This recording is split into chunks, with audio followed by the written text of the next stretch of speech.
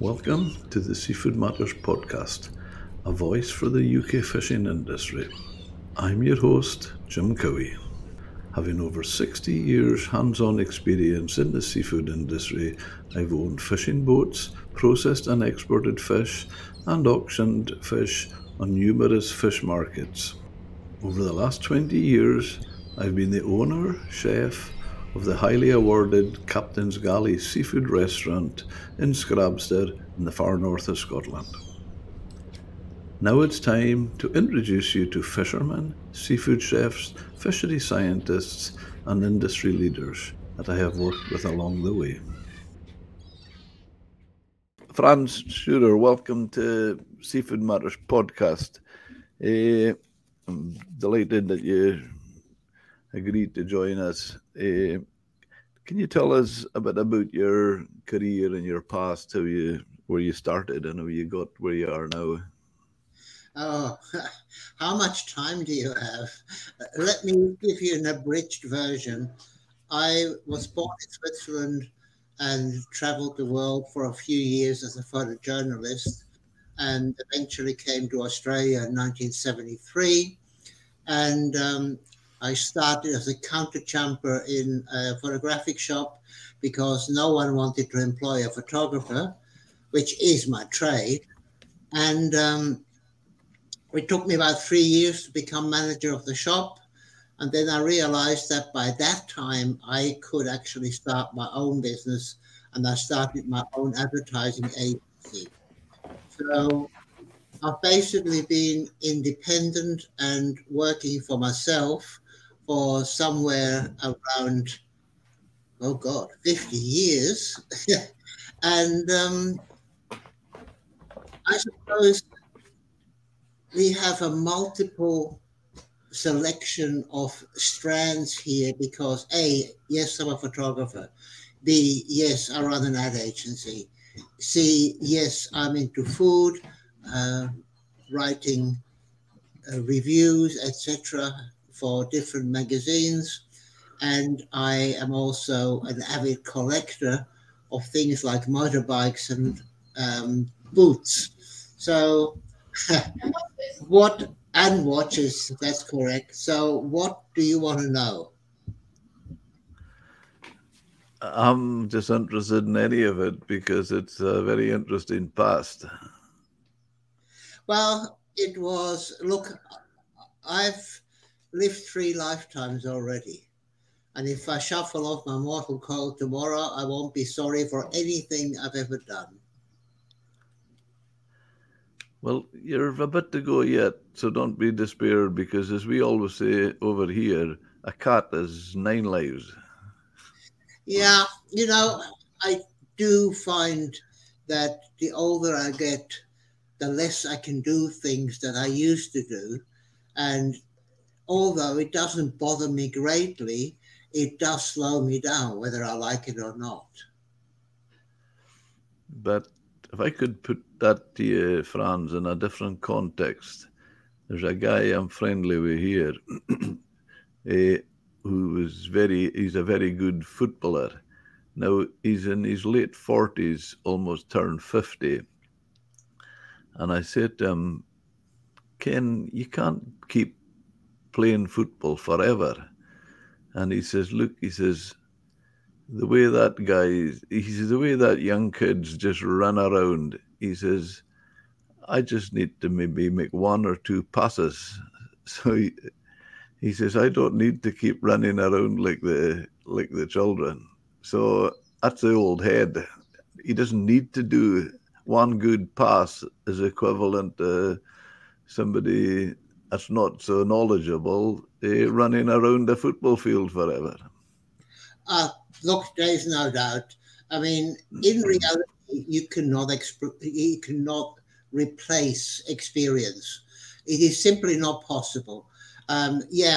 Today's generations think that they should get instant gratification and everything should fall into their lap and there's no work to be done. Well, sorry guys, I've got news for you. There's a lifetime of work ahead of you. And if you're lucky and if you choose the right path And if you have the right attitude, you will eventually get recognition, but it takes a bloody long time. That's very true. That is wise words. Franz, when you mentioned the journalist and journalism and stuff like that, is that what took you into Australia Gourmet Pages? Yes and no. Look, I left Switzerland in 1967 for my first real assignment overseas. And I then spent 6.5 years in the Middle East as a correspondent and seen about 10,000 things a human should never see. But after that, once I realized I was mortal, I got the hell out of there. And I put in to South Africa, Brazil, and Australia to emigrate because the last place I wanted to be in was Switzerland, where I grew up. In Switzerland, you stand in front of a building and you look at it and you can tell which floor and in what position you'll be at 60 because the only thing that counts is seniority. And that was not for me. So I waited for an answer and I got an answer from Australia. They said, yeah, you can come. We won't help you, no assisted passage or anything, but yeah, you can come. So I did. And I had every intention to keep on traveling, but Sydney captured me and I loved every minute of it. So I stayed. Okay. And is that where Australia Gourmet Pages was No, born? much, much later. I worked as a professional photographer for quite a long time. I really only started the Australian Gourmet Pages in 1998 because I couldn't stand the fact that the Sydney Morning Herald had a total monopoly on restaurant reviews and everyone was kowtowing to them. And being a newspaper, of course, a lot of decisions were made on shock value reality. And what I wanted to do is give them an alternative. So I started the Australian Gourmet Pages, which did restaurant reviews and the restaurant of the year. And it did basically all the things that the Sydney Morning Herald's guide did. But it was my opinion, which very often and almost always differed quite drastically from the commercialism of the paper. And I kept that up until COVID hit in 2000, in about 2.5 years ago, and I attracted a very large following with it. And once COVID hit, everyone was hell bent on trying to survive, let alone be judged or anything. That was just not right. So that's when I closed Australian Gourmet Pages. But I do think I took it very far. Oh, I know that, Franz, because even I remember Anthony, our youngest boy out there, when he worked in Benelong restaurant. I think that's when he got to know you first. That's correct. And and my goodness, when Franz Scheurer was in for a meal, they jumped. They jumped through the hoops. The funny thing is, when I went to a restaurant and I ate a meal, I was never even half as interested in what I was getting. I was far more interested in the 4 or 5 tables around me that I could see and noticed what they were getting or not getting, because that gives you a far better idea.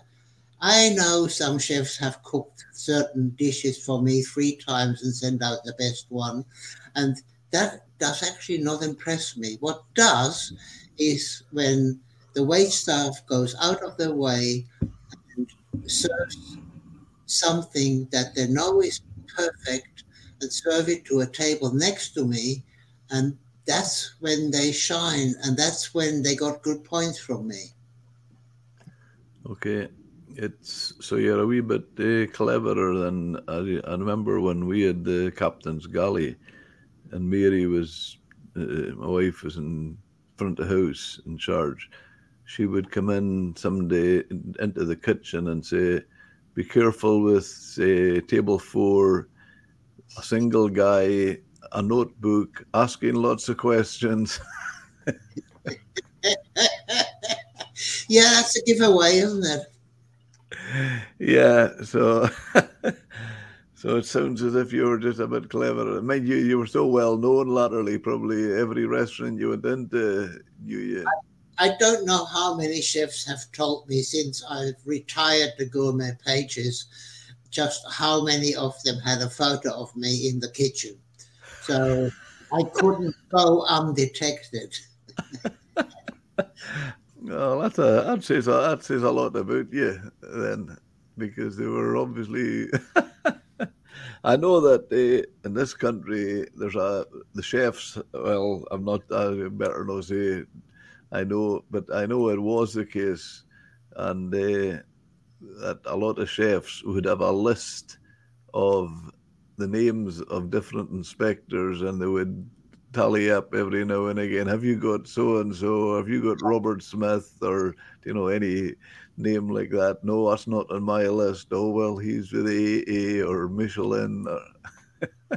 Of course. Look, I mean, the game can be played from all sides. Interestingly, though, um, the Sydney Morning Herald was very much on the side of action, of shock value, of getting things noticed, of being read, of course, and bought. I was on the side of the restaurateur because I know how fucking hard the restaurant trade is. It's not just hard, it is incredibly hard. And if you can manage to bring out a dish that is A, perfect, B, to what you want it to be, C, in a timely manner, and lastly, delivered by a service person who gives a crap, who actually smiles and explains the dish without interrupting your conversation and being, the hold on, everyone stop, I've got something to say. That's not the right way. What is the right way is to bring it, leave it there, and explain it when it's timely. And if they can do that, they've already won 10 points because that's the hardest part. Yeah, that's so true. Is there anybody doing it? Is it been replaced with anybody now, or is it just back to the Sydney Morning Herald? No, look, these days the whole landscape has changed because now you have 10,001 bloggers and they all think that they know food and they all think they have a right to an opinion, which they have, but they have very little knowledge. They've never been in a commercial kitchen. They really don't generally have the money to actually eat out enough to draw any comparisons. Um, they give you an opinion, and if you happen to give them the meal for free, it's going to be a much better opinion. I'm sorry, but that actually gets my back up because a real reviewer pays for his meal. He goes away, he's not known, and he will give an opinion that is as fair as it is humanly possible. Bloggers are never fair. There is no such thing. It's a personal opinion that is unfortunately colored by who pays the bill. And today, bloggers expect everything for free. And unfortunately, the restaurant trade has largely given in and give so-called influencers the benefit of the doubt. Oh, look, it's going to cost us $50 in ingredients. Let's give them the bloody meal and hope for a good review. But I'm sorry, that's not the way to do it. No. I remember one of the first times I was out after Anthony moved to Australia. And he was in Benelong, and I was there for a meal, and I met Guillaume, Yeah. and one of the things that really interested me, Franz, was when I says to him, I says, "Look, it's what I'm amazed about in Sydney is the culture, the eating out and food culture." And I says, "We just do not have that in Scotland, maybe London, but other than that, almost nowhere in the UK." And he says, interestingly, he says, "Well, don't think so much about it, Jim, because it's only relative here since about the last 15 years." That's very true.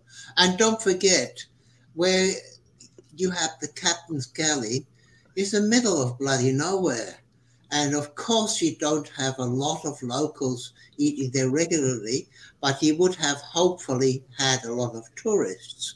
Now, London is a different kettle of fish because people do eat out, but I do think Australia has that very we must we just must have the latest meal, the latest, the greatest, the latest opening. We have to go and see it.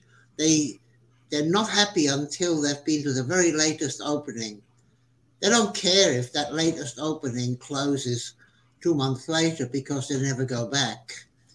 The trouble here Yeah, is not attracting client.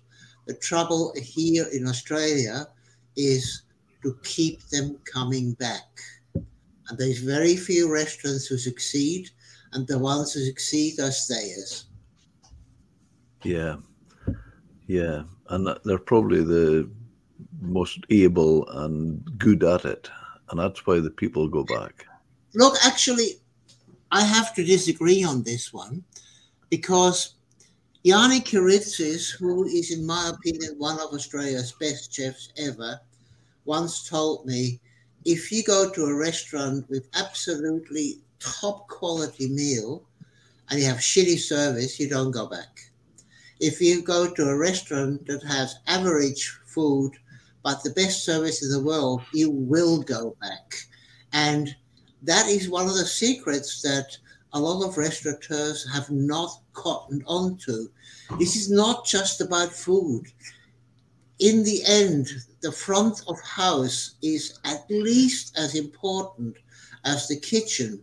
If you can't deliver it with a smile and give informed decisions and tell the customer what will work with what, then I'm afraid you've missed the boat. Yeah, no, I totally agree with that 100%. And I used to put it in a different way, but I used to say, the food, yes, it's got to be good and okay, but it was a bit, I would say food 40 to 45%, front of house 55 to 60%. Agreed.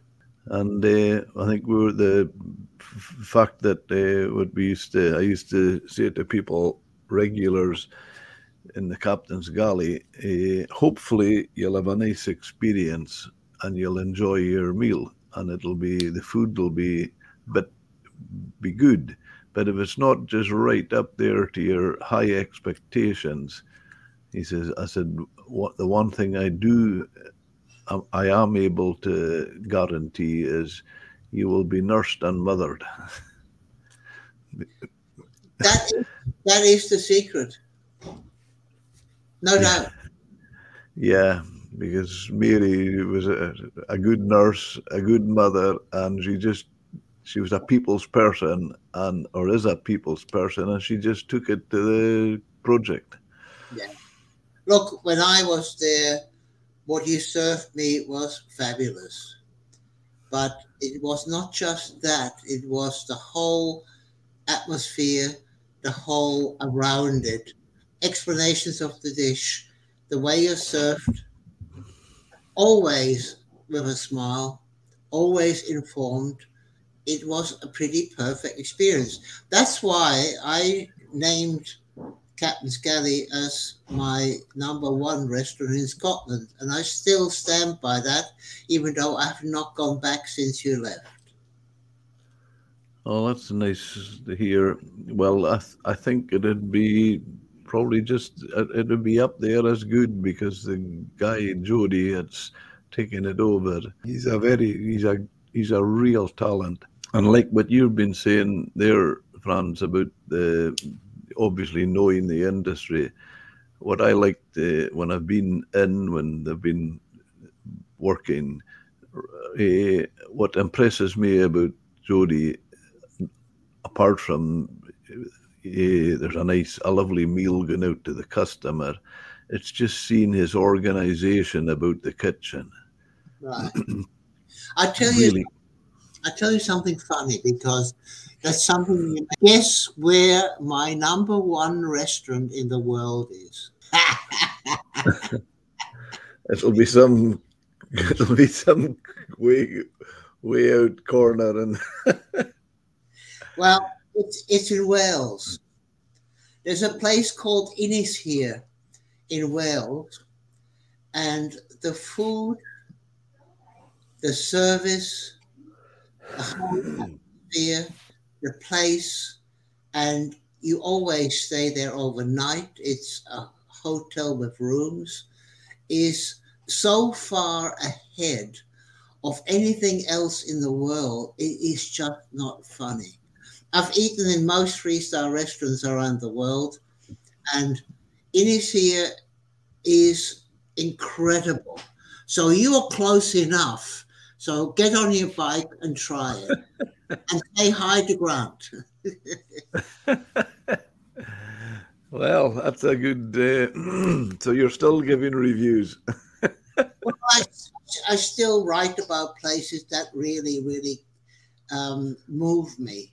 Um, Not much else.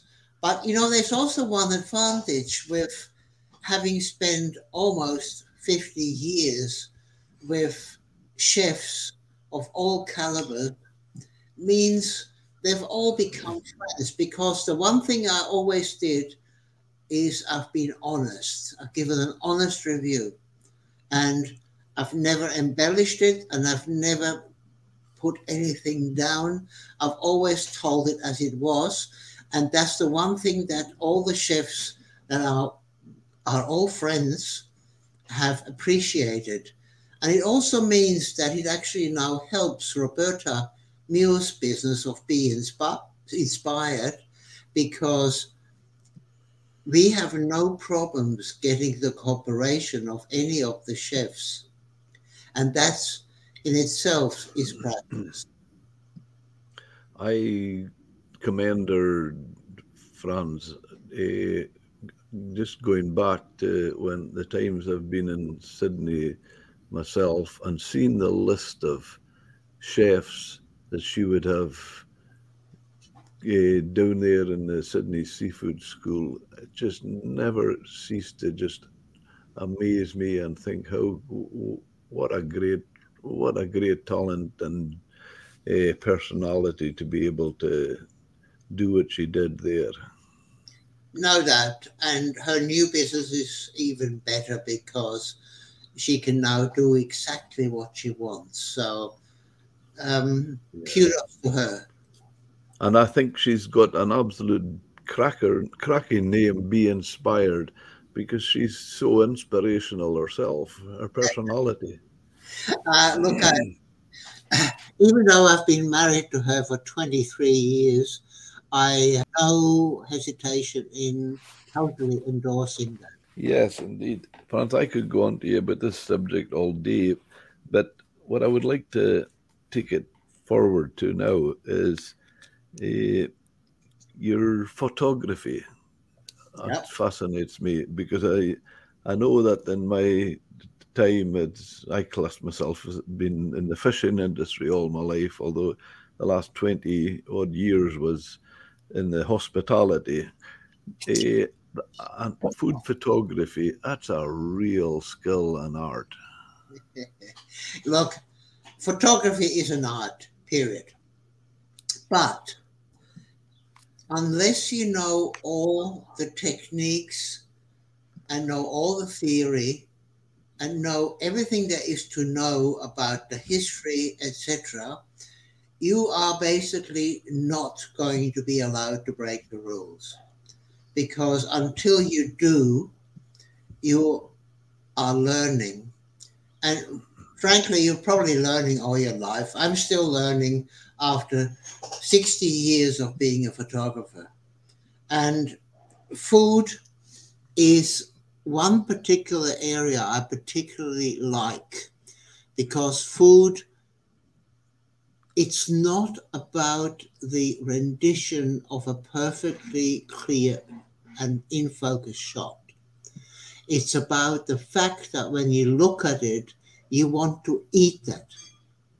Now, if you don't achieve that, you have not succeeded. So, my take on food photography is, yeah, let all the stylists do what they want, let all the lighting guys do what they want. But in the end, it's where I put the focus and how I highlight which particular part of the image is going to be the hero. That's what wins. And I have to say, very few food photographers get that right. They think as long as it's in focus, as long as it's well exposed, as long as the color's accurate, they've done their job. But I'm sorry, they haven't. It goes a lot further than that. There must be a lot of it in the eye, the photographer's eye. You can learn how all the theory works. You can learn how all the technical parts work. You can learn how to get a good shot, focus it properly, expose it properly. You cannot learn to make it look right. So sorry, that is a given skill that you cannot learn. Okay. You either have it or you don't. That's exactly right. Look at Ansel Adams. He has taken landscape shots that should be no better than anyone else's, but he's recognized exactly when to take it to get the maximum of shadows and light to play with each other to get a perfect shot. Hundreds of photographers have taken shots from exactly the same point of view. None of these shots speak. You look at the shot of Ansel Adams, it speaks to you. So, yes, it's in the eye of the beholder. Yeah. Yeah. But yeah, I take it you have all the light screens and that to stop direct sunlight, and you would do that anyway, would you? Look, I've got all the gear because that's why a lot of the young photographers don't succeed to their full potential, because they simply can't afford the equipment to be able to do good studio photography. You need about 30 grand's worth of camera equipment and probably another 20 grand's worth of auxiliary equipment like lighting, screens, etc.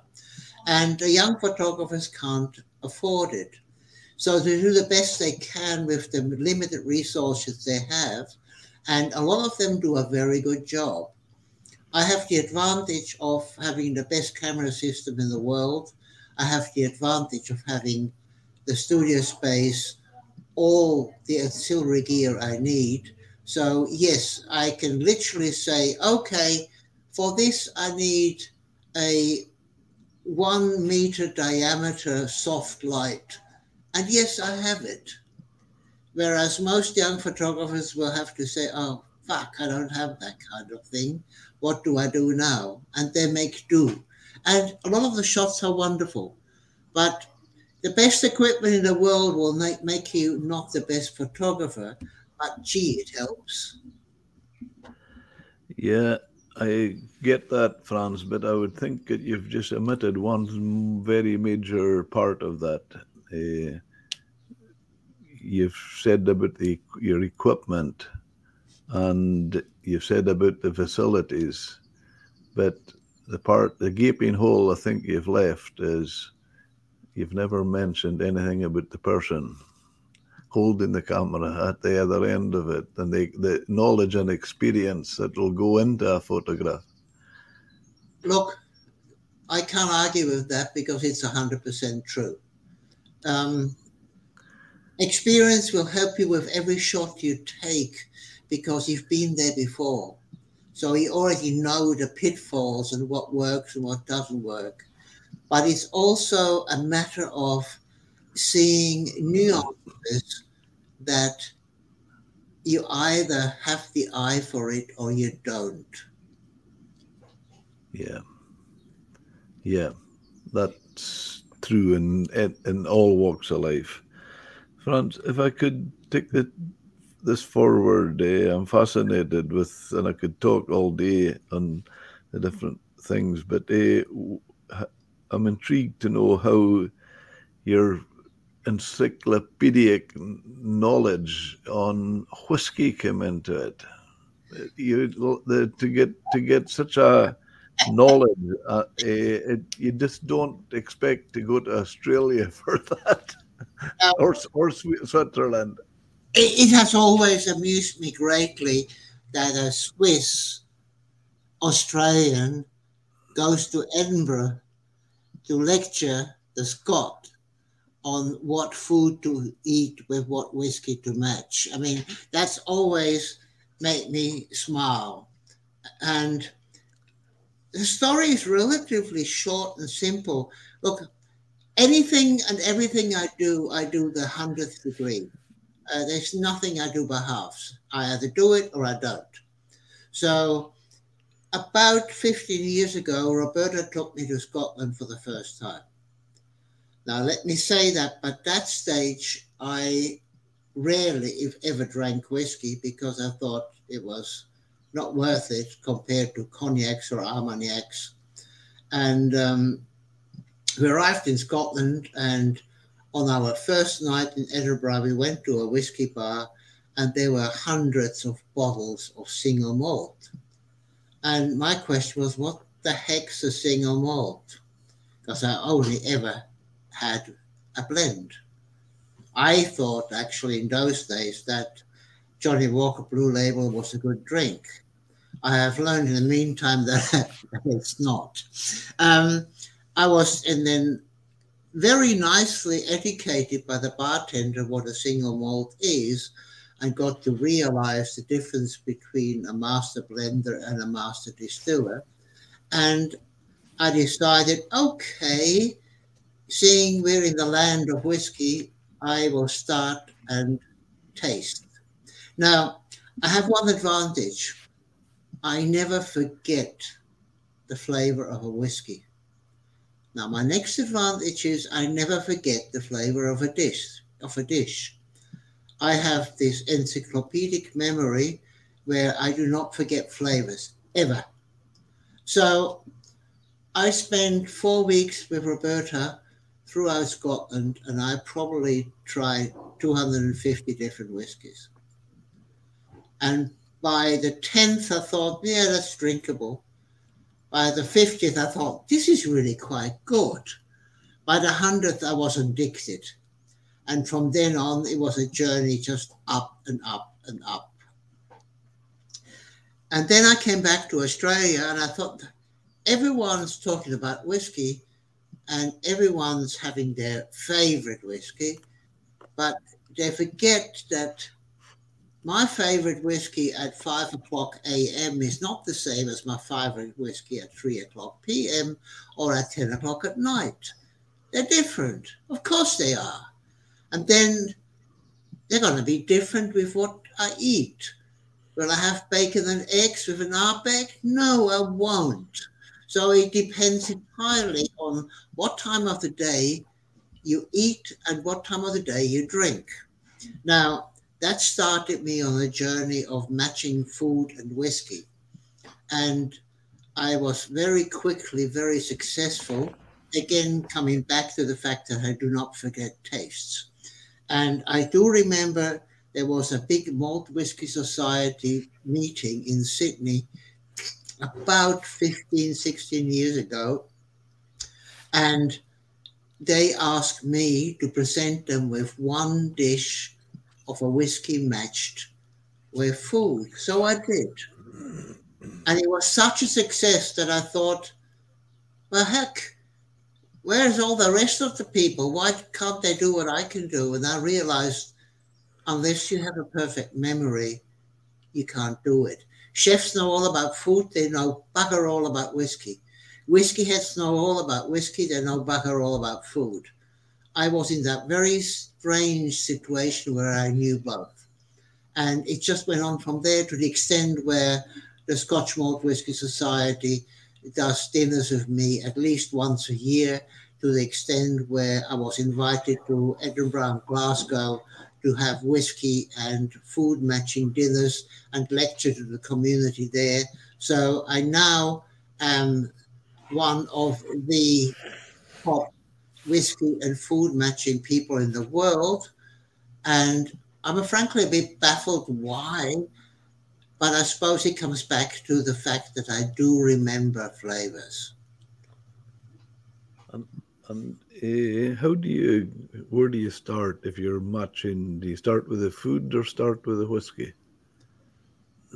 Most people will start with the whiskey and match food, or they start with the food and match whiskey. I don't think there is a majority. It depends on who it is. If it's a chef, he will have the food and he will then try and match the whiskey. If it's a whiskey head, he will select the whiskey and then try to match the food. Both of which are, by the way, pretty unsuccessful. What you need to do is you get the whiskies, you taste them, you then think of specific ingredients, cooking methods, seasoning that would work with this. Write them down. And then you do that for all the different courses that you are meant to present on that dinner. You then go back and you arrange them by alcoholic strength. You will not start with a 62% ABV whiskey and start with a 40 and stop with a 40%er. It's got to be both an acceleration of ABV and an acceleration of food. So you need to be very careful that you start the alcohol level weakest whiskey in the lineup. And then you probably have about 3 or 4 different flavor profiles, and you check what is the chef's strength. Where is he good at? What can he cook best?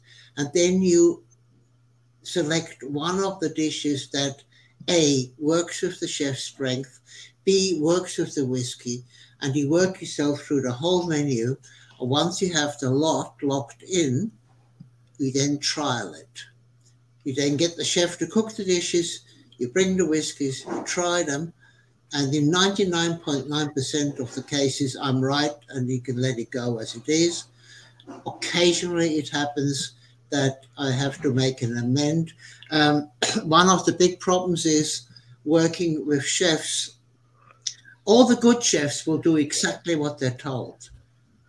All the young chefs will say, "Oh well, we can put a little coriander as a garnish here, or we can put some lemon rind on here," and it totally stuffs up the match.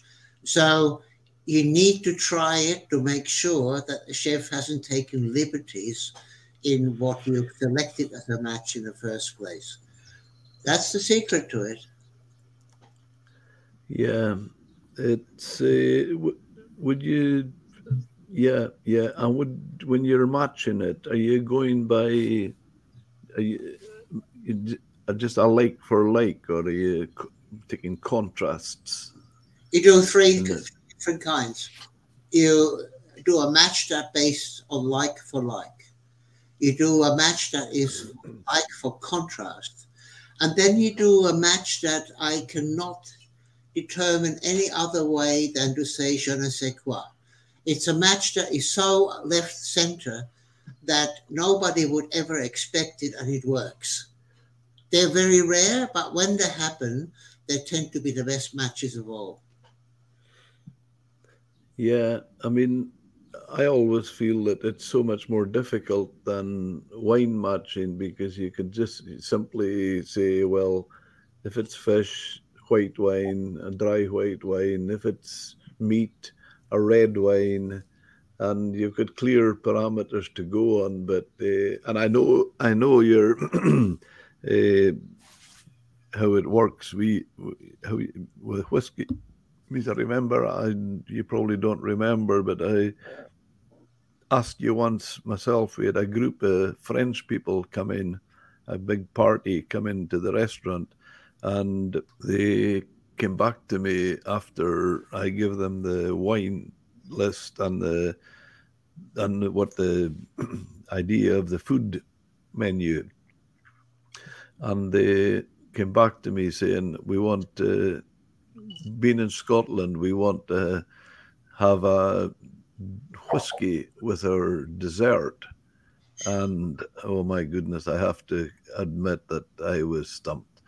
And it's yourself I contacted, and you told me it was, I can't remember the exact name, but a chocolate pudding, and you advised me to get an Ardbeg, one of the Ardbeg range. From memory, And Ugadal. pardon? From memory, it was an Ardbeg Ugadal.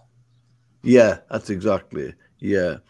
And I have to say that they were bowled over and couldn't get over how good it was and how well a match it was. And I have to say, I soaked up the credit myself. Good on you. Look, um, wine matches are easier from the point of view that, as you said, you have certain standards, even though you can elaborate them. I have successfully had a match of a Shiraz with chocolate. It can be done. It's less obvious, but the interesting thing is try and match a wine with artichokes. Try and match a wine with something really sweet. Try and match a wine with a high amount of chili. It won't work. Yeah, they say, okay, chocolate, match it with Tokai. They say, okay, take chilies, match it with a sweet wine. And you know what? They match, but only in parentheses. They are not a good match. Whiskey? No problems. Why? Because of the high ABV. You need an ABV of 50 plus to be able to match it to um, uh, how shall I say, to ingredients like artichokes or chocolate or honey, or, in other words, things that are so out there that the wine cannot cope. Whiskey can, rather easily so, actually. I know that when I've been in Sydney, seen Anthony, and he invited me along to one of your the Malt Whisky Society tastings, and I was absolutely bowled over how each time you would all try something, and everybody would be giving the notes that they are picking up and tasting, and it would be going through the whole history of the actual malt they were drinking. Either was staggering. Yeah, look, I think it's a very interesting point, and I think it is imperative that you do take part in tastings like the Scotch Malt Society, like the Gillies Club, which is, by the way, the oldest single malt club in the world, even though it started in Wollongong in Australia. And they hold regular dinners, and it's a total and utter fun to hear everyone else's. And quite often you learn something, and you certainly learn to not drink certain whiskies. Okay. We have a saying in Scotland there is hundreds and hundreds of different whiskies, Some better than others, but no bad ones. Well, unfortunately, I have come to the realization that there's certain whiskies that I just do not want to drink. Okay. Yeah. Not Yeah. worth the alcohol quota. Yeah. I often felt with the captain's galley when I was cooking seafood that would you go with this and say I was on the right tracks? I mean, the old Pulteney, who have a distillery in their distillery in Wick, and they call it the maritime malt. And when you think you go back to the history of where Wick, with the old herring days, and it was the biggest herring port in the world pre-war, and I just feel they have all that cultures and history in it, and I was always comfortable serving uh, old Pulteney with seafood. It's a very good whiskey. It's one of the few distilleries that has stayed true to what they started with. And they don't go and experiment with too many modern things. They are what they are, and they're dependable, and you know exactly what you'll get. So it's nothing wrong with you serving Old Pulteney at any one stage. It just depends which one with what dish. Yeah, and would you say going through the old Pulteney range, you would still have different ones for different dishes? Oh, absolutely. There's no such thing as one whiskey that will go with every dish. It just doesn't happen. Yeah, yeah. No, that's really really a really interesting subject. My goodness, where's the room for all this knowledge and experience? Well, if I feel like I'm losing some of the experiences, I just have another dram. You probably feel you maybe feel you're losing them, but I bet you if you're called, if one of them is called on, it's maybe sitting upstairs, so it just comes into play again. Look, I always have at least 100 different whiskies open. So I do have the luxury of saying, okay, it's 5 p.m. I feel like a whiskey. It has to be an aperitif whiskey because I'm gonna then cook dinner. So it shouldn't be too heavy, shouldn't be too peaty. What shall I go? And I will select something from my big open range that suits my palate at that moment. And it's important you get that right. Yeah, Franz, your knowledge and experience of traveling the world, you'll probably, when I mention this to you, you'll probably get it right away. But I was recently visiting my younger brother, he's a deputy head of a private college in Malaysia, just over the border from Singapore. Yeah. And I absolutely was completely bowled over with the food there. It's just such a mix of cultures, with Indian influences, Chinese, Malaysia itself. It's staggering. We went to Malacca, and my brother he obviously had dealt a lot with this old guy, and along we went. And here was he says, "Here you go, try this." Well, obviously we were introduced. I was introduced to him, and he knew us from Scotland, and he was asking me about whiskey, and he actually gave me a whiskey. But after what you said earlier, one of your comments earlier, you mightn't be too impressed because it's a bottle of Johnny Walker. He had He said, "Is it good?" I just, well, I wasn't going to stand there and say, "No, it's not good." So I just say, "Yeah, yeah, it's a nice whiskey. It's okay." But Yeah, then some know about hospitality, so you gotta be magnanimous anyway. But look, it's a particularly good part of the world for food. I mean, Singapore is already a melting pot of food. Once you go over the bridge and you're in Malaysia, um, the mindset changes. Malaysians think about lunch while they're having breakfast, and they think about dinner while they're having lunch. So in Malaysia, food is more important than just about anything else in the world. And it shows. It shows by the quality of what they're dishing up.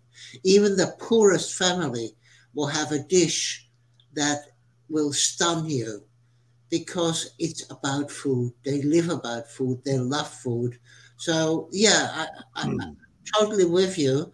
Not so much with the drinking part because um, drinking of alcohol is not encouraged in Malaysia, and the knowledge is even less so.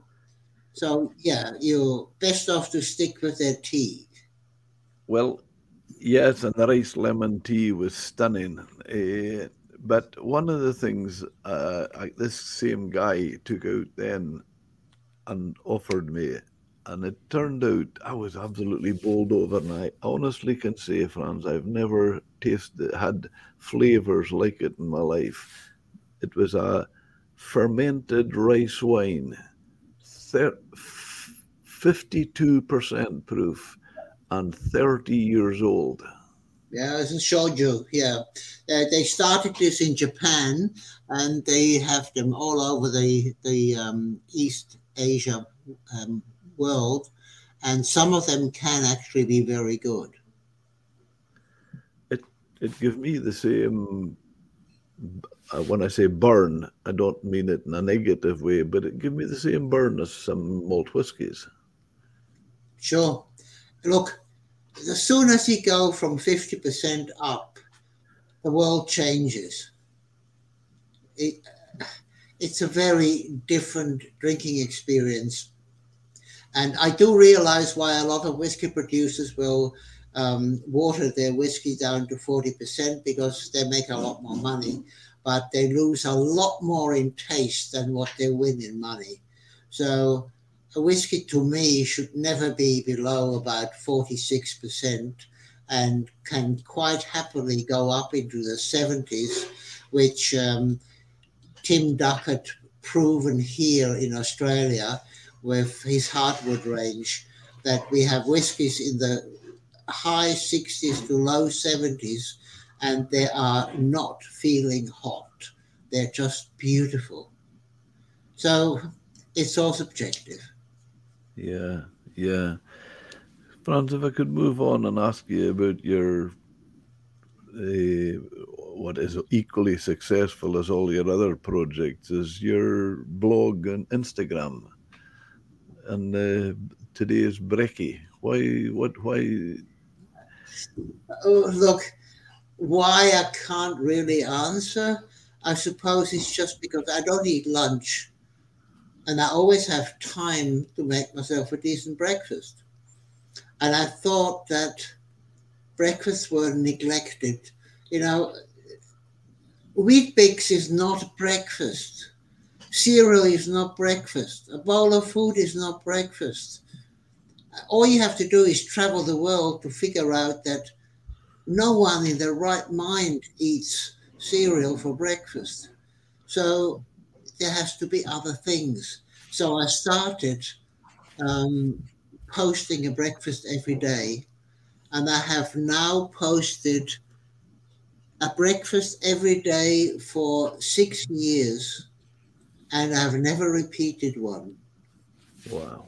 So that makes me think, and it makes me come up with something new, and it keeps me entertained. That's for the same reason I never ever um, repeat a perfect whiskey and food match.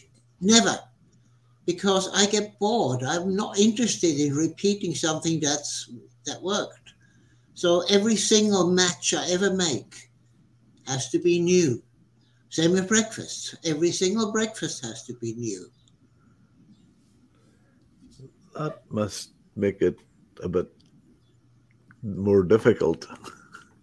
No, it Maybe, just stimulates the mind. That's all. and but it's from so many different cultures and so many different countries, which you mention in the. Well, the advantage of having traveled such a lot, being a travel photographer and a photojournalist, I have had breakfast in every place you can imagine, and it all gives you ideas. So when you put something together, you may take, okay, I have a little bit of turkey today, or I use something from the north of Canada, or whatever. You get inspirations from different parts of the world you visited. Yeah, I've noticed that myself, although I'm not going to profess to have been visiting as many countries and cultures as you have, but obviously with my fishing industry hat on, I've been in pretty much most of the Scandinavian countries. Yeah. And one of the things that, when we talk about food, Franz, one of the things that absolutely sticks out in my mind, and I don't think I'll ever forget it, and it happened about 30 years ago. I was in this. I was in the Faroe Islands visiting a really close friend of mine, and he had his grandchildren in the house at the time, and they were the Scandinavians are always really keen on. I've seen some boats I've had in landing in Scrabster sail back with over 100 tins of Quality Street or Macintosh toffees and all that. And when the children were in the house, I'm sitting there. I can still picture myself sitting there, absolutely gobsmacked. The the mother came through from the kitchen with plates, and there was salted dried fish, chunks of salted dried fish on one, and Macintosh toffees and Quality Street in the other, and the children chose the dried fish.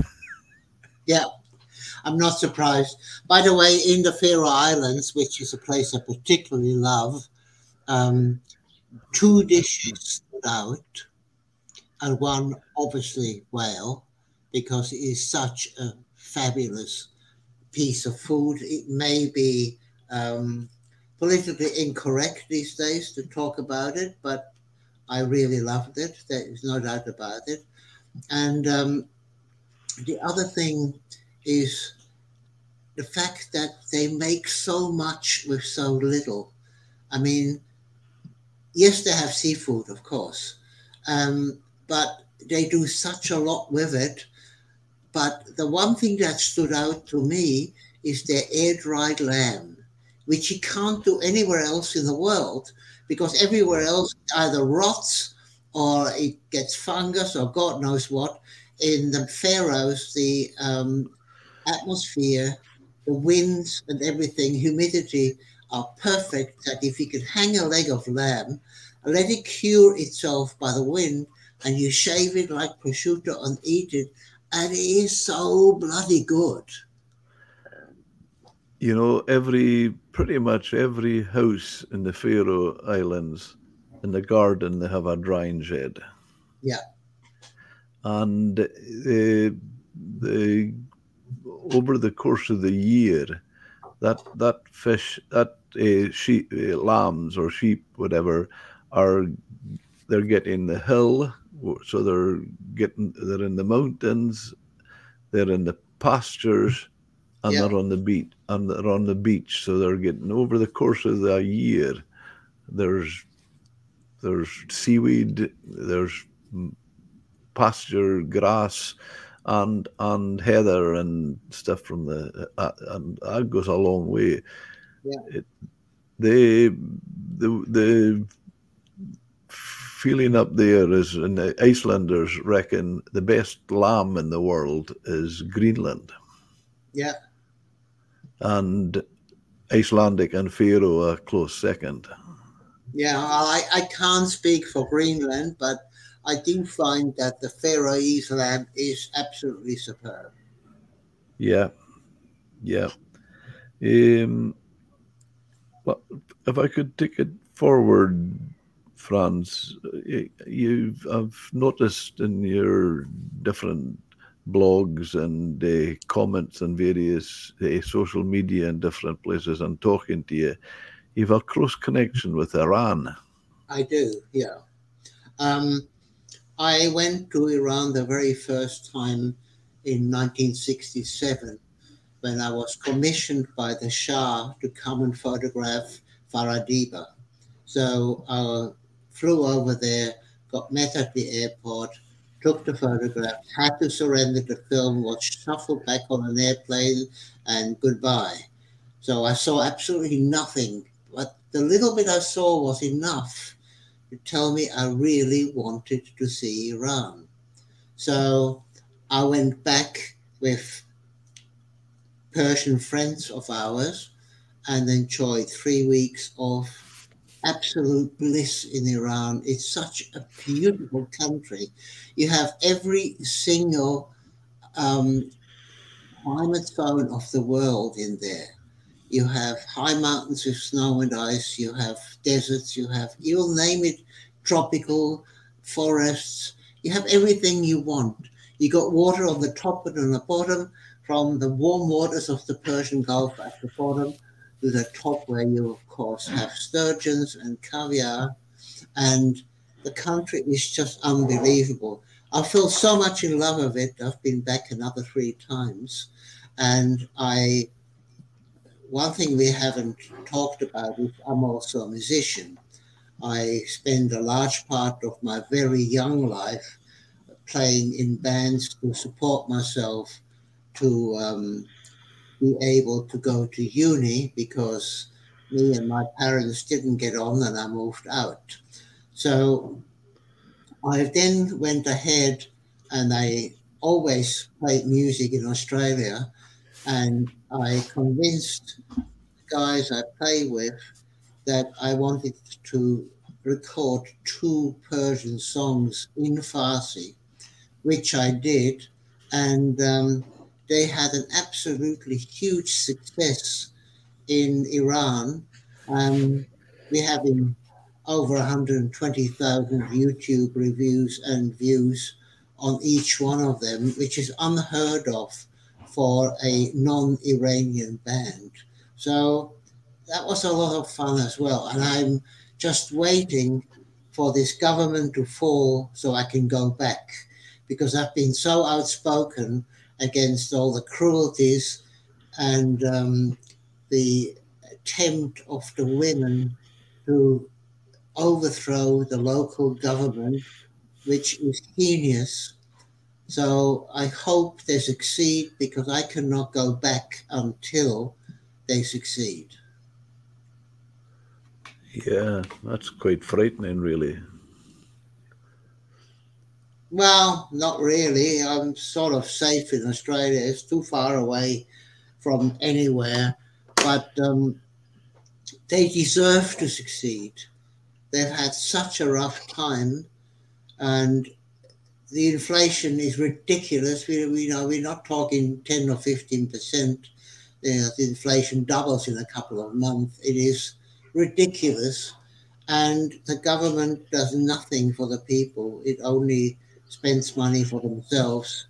Yes, they're the strong man in the Middle East. If you can call Iran the Middle East, it is not actually, it's Asia Minor.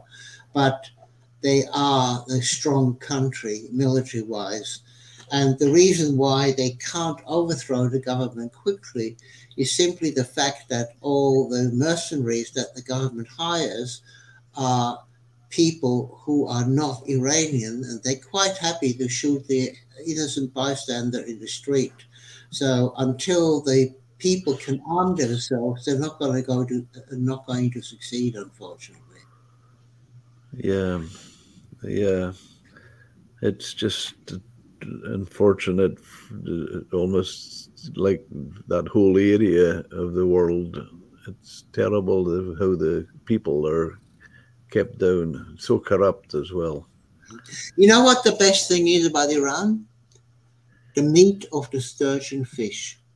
I know everywhere else in the world it just gets put into cat food. In Iran, they serve it, and it is the best fish I have ever eaten. Is that right? Yeah. When you say that about the best thing in Iran, I've often been asked in when we had the restaurant in Scrabster, and maybe people going to over on the ferry, uh, and they would ask about maybe visitors, tourists going for the first time, and they would ask me about the Orkney Islands. And but you've just reminded me, it just jogged my memory when you said that about, and my uh, standard answer to anybody that asked me about the Orkney Islands was, "Do you know the best part of the Orkney Islands? The people." Yes, And I yes. think that's what you're saying about Iran. And I was incredibly surprised that you could actually see Orkney from where your restaurant was. Yeah, On a good day, you can see it. that's right.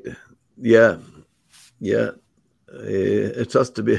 It has to be a good day Yeah, with our weather.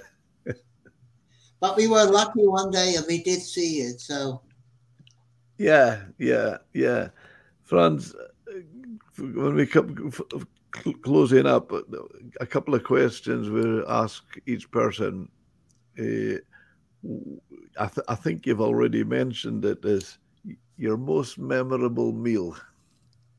it is here by such a long march, and it's not funny. Yeah, Go to Innisir in Wales, enjoy it. There is no other way around it.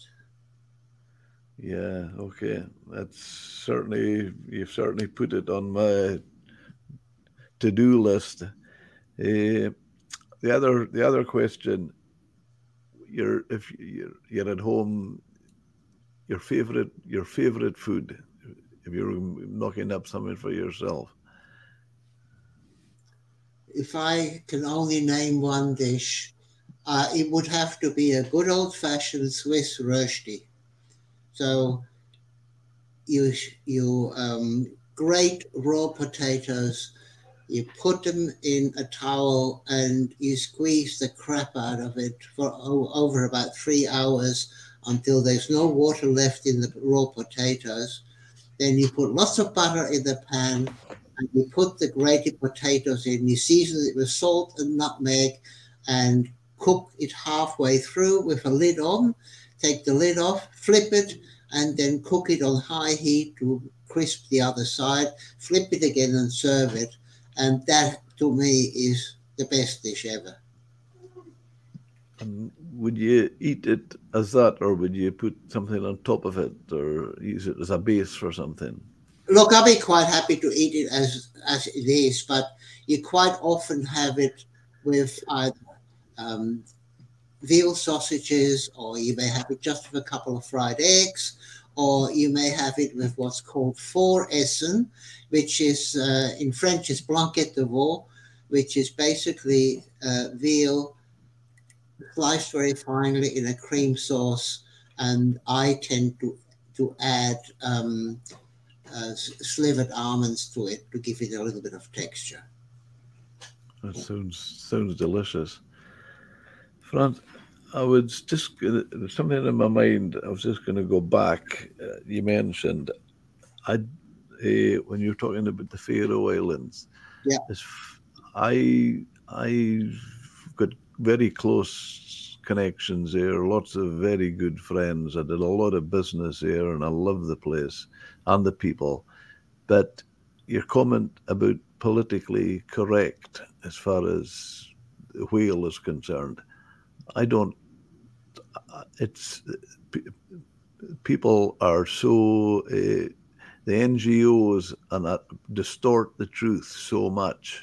Of course. And the people who are supposedly saving the planet, and they, you know, with the culture and the way the Faroese, yes, they kill the pilot whale, but you know, it's shared amongst communities. There's not 1 gram of pilot whale meat sold.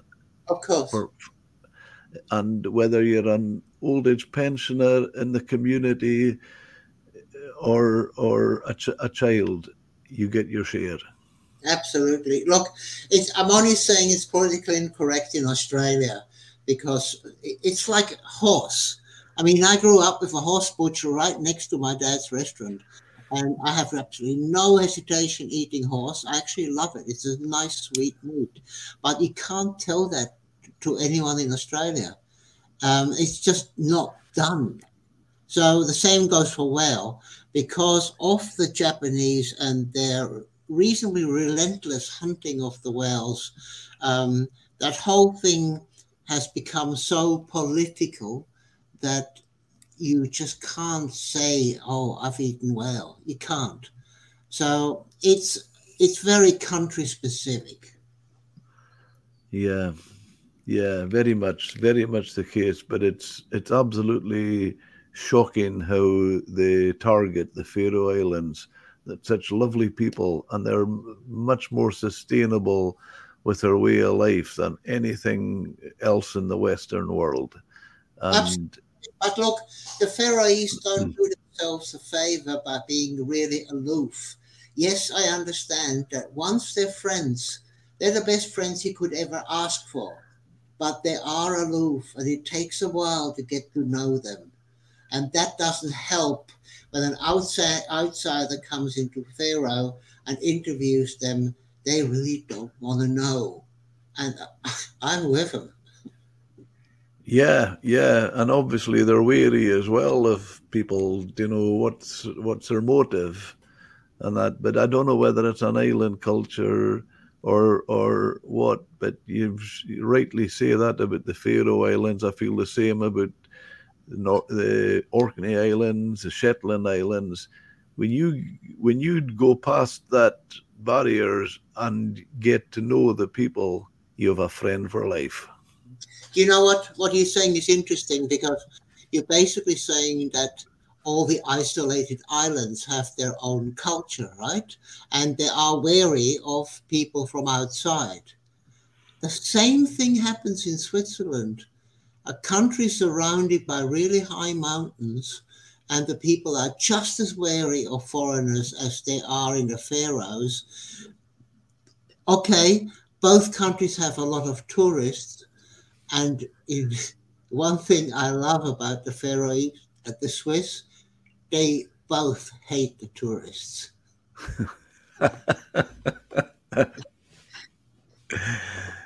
Yeah. I think that goes. I think there's a bit of that in the North Highlands of Scotland now. Probably, yeah. Because we created this NC 500, which is a road going round the north coast, and the local North Highlanders call it the biggest camper van car park in the world. Yeah. All right, my friend. I think we have to wrap it up. Yeah. Well, thank you so much, Franz. Thank you. I really enjoyed that conversation, and I'll hope to see you down under soon, my friend. Thank you for listening to Seafood Matters Podcast. You can subscribe and leave a review wherever you get your podcast. You can join me on Instagram, Twitter, or Facebook by searching for @Seafood Matters Podcast, or get in touch with me through my website, www.seafoodmatterspodcast.com.